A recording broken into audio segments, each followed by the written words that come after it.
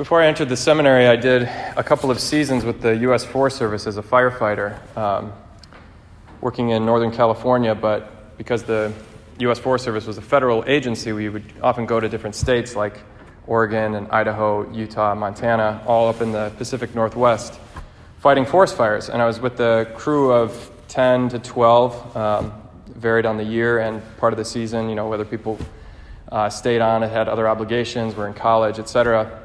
But you really get to know the same 10 people very well when you're just moving all over the western states and the mountains and camping out and working on fires for sometimes 2 weeks at a time.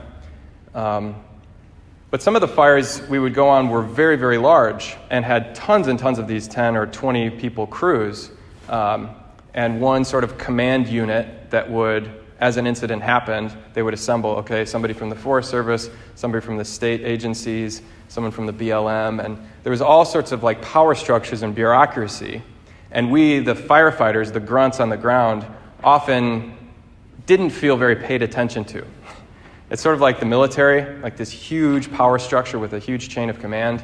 The people at the bottom often feel like it's hurry up and wait, you got to get to the job site, you got to get to the fire, we are crucial, we got to be the ground troops on the ground, and then you get there, and you're like, what do we do? And the command is I don't know, just sit and wait, we'll tell you what to do later. And so sometimes our jobs felt very mundane and sort of pointless. And I remember one time, it was a fire in Idaho, and we were on this guy's huge ranch in the middle of nowhere. It took us 2 hours on logging roads to get to this guy's ranch, and we couldn't see the fire. The people that were fighting the actual fire directly were miles away from us. We were just sort of protecting this guy's property to make sure that when the fire did come, if it did, that his property wouldn't be destroyed. And so one afternoon, we find ourselves, me and my 10 closest buddies, are digging little holes around his fence posts in his pasture where his horses are feeding.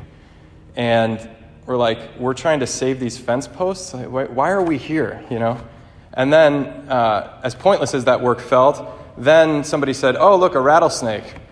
And they were like, okay, try to get the rattlesnake away. And then, oh, look, another rattlesnake. We found ourselves in the middle of a rattlesnake den doing the most pointless job we could possibly imagine out in the middle of nowhere.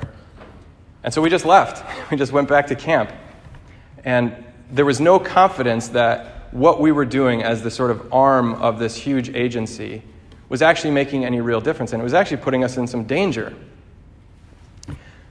Have you ever felt that way? That someone in charge of you doesn't know what they're doing, or doesn't care about you, doesn't know even what you're doing, and that sometimes it puts you in positions that are at best boring and worthless, and at worst dangerous, and could kill you? Have you ever felt that way about God? Have you lost faith that there is meaning behind all of this? That you're in some situation, you're called on to do some obligation, and you're like, what is the point of this? Is there a point? Can I trust in it? Can I put myself totally in this? Or am I just going to quit? Do I just, I can't do it anymore? Does that despair, that boredom, that lack of faith destroy our morale? The apostles today say something kind of mysterious to the Lord. They say, increase our faith. Increase our faith. They have some intuition that Jesus can do this. He can give them more faith. And Jesus equally mysteriously responds, if you had faith the size of a mustard seed, you could say to that mulberry bush, be uprooted and planted in the sea, and it would obey you. What is he talking about? It's just obviously hyperbole, right? Has any Christian ever actually done that? Said, mulberry tree, be uprooted and planted in the ocean. You just see this mulberry tree floating there with roots down to the bottom of the sea. It's a ridiculous image, but what Jesus is saying, I think, is that if you had even a little bit of faith, you can't imagine the power you would have. And in some ways, faith is power, faith in God. But why? It's a paradox. Why would faith in someone else give you power on your own terms, that you could all of a sudden start ordering things around, that you could govern and make a difference in the world around you because you had faith not in yourself, but in God? Faith is power, the Lord is saying. St. Paul in the second reading is saying something similar. He says, stir into flame the gift of God that you have through the imposition of my hands. For God did not give us a spirit of cowardice, but rather of power and love and self-control. Bear your share of hardship for the gospel with the strength that comes from God. Faith is power. Faith is strength. It's endurance. It's self-control. What does this mean? It's getting at something actually just basic to our essence, our nature as human beings or as creatures, which is that we can do nothing on our own. Jesus says this at the Last Supper. I am the vine and you are the branches. Apart from me, you can do nothing. Not apart from me, you can do very little. Or apart from me, you're going to make mistakes. Apart from me, you can do exactly zero.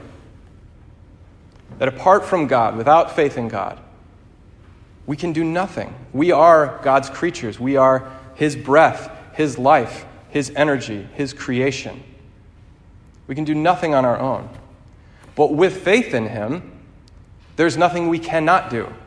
Nothing is impossible for God, Mary says at the Annunciation. Or the angel Gabriel says it to Mary, but she believes it. Nothing will be impossible for God if you have faith in Him. And the very problem with us as human creatures is that we don't believe that. We're Adam and Eve in the garden. I don't know if I can trust this guy, God, this creator. Maybe I should go off on my own. Maybe I should do my own will. Maybe He isn't looking out for me. Maybe He doesn't know what He's doing, or He's keeping something from me, or He's a bad boss. And we go off on our own. What Jesus is saying is, come back, have faith. If you even had a little bit of faith in God, you'll see you can do more than you could possibly imagine. But what does it look like to have confidence in God and to have this power, this self-control, this strength, this endurance that St. Paul is talking about? Well, St. Paul is writing these words from prison. He's imprisoned for his faith in God.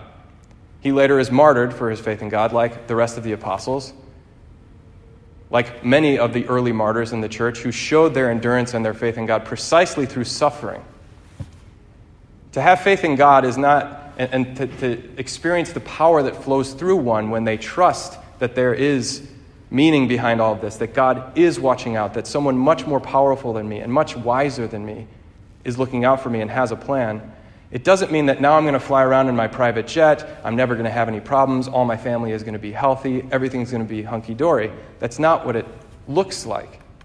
It looks like Christ on the cross, but perfectly obedient to the Father. There's this book called Man's Search for Meaning by Viktor Frankl. He was a Holocaust survivor, Jewish Holocaust survivor, who came up with a concept called logotherapy, meaning the therapy of meaning. And he experienced in the concentration camps that some people made it through this harrowing suffering and remained human. And some were broken. Some went down to their least, like the lowest form of survival and would often cheat and steal and hurt people much weaker than them. They'd use their strength in order to dominate so that they would at least make it through this horrible suffering. And many of them didn't.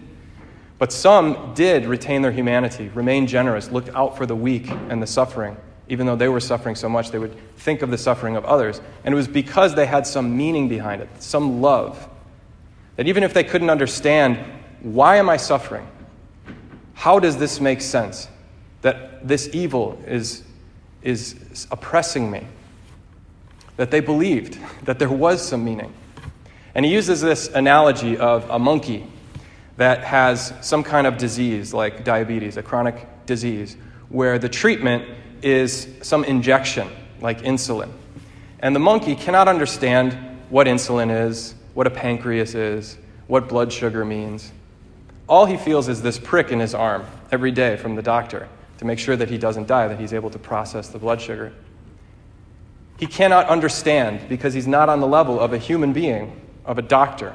He can't, even if the doctor explained it in the simplest possible terms, just by nature, a monkey cannot understand.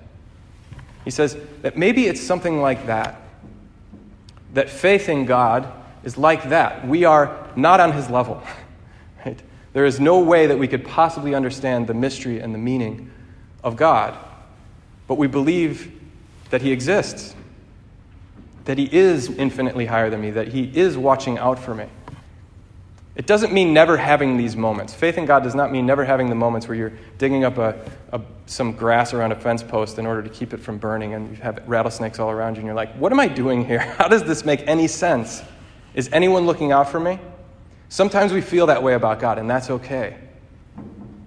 But in those moments, we call ourselves back to the mustard seed, to that little coal that we want to fan into flame, as St. Paul says. That the smallest bit of faith, that, yeah, I know it feels that way, but the truth of the matter is that the Lord does know better than me. That I can't tell him, you know what, I don't think that this is the right plan. I'm going to go do my own. Because every single time, that ends in disaster. But to enter into the experience of that suffering with the confidence of faith, apart from God, we can do nothing. But with him, nothing will be impossible.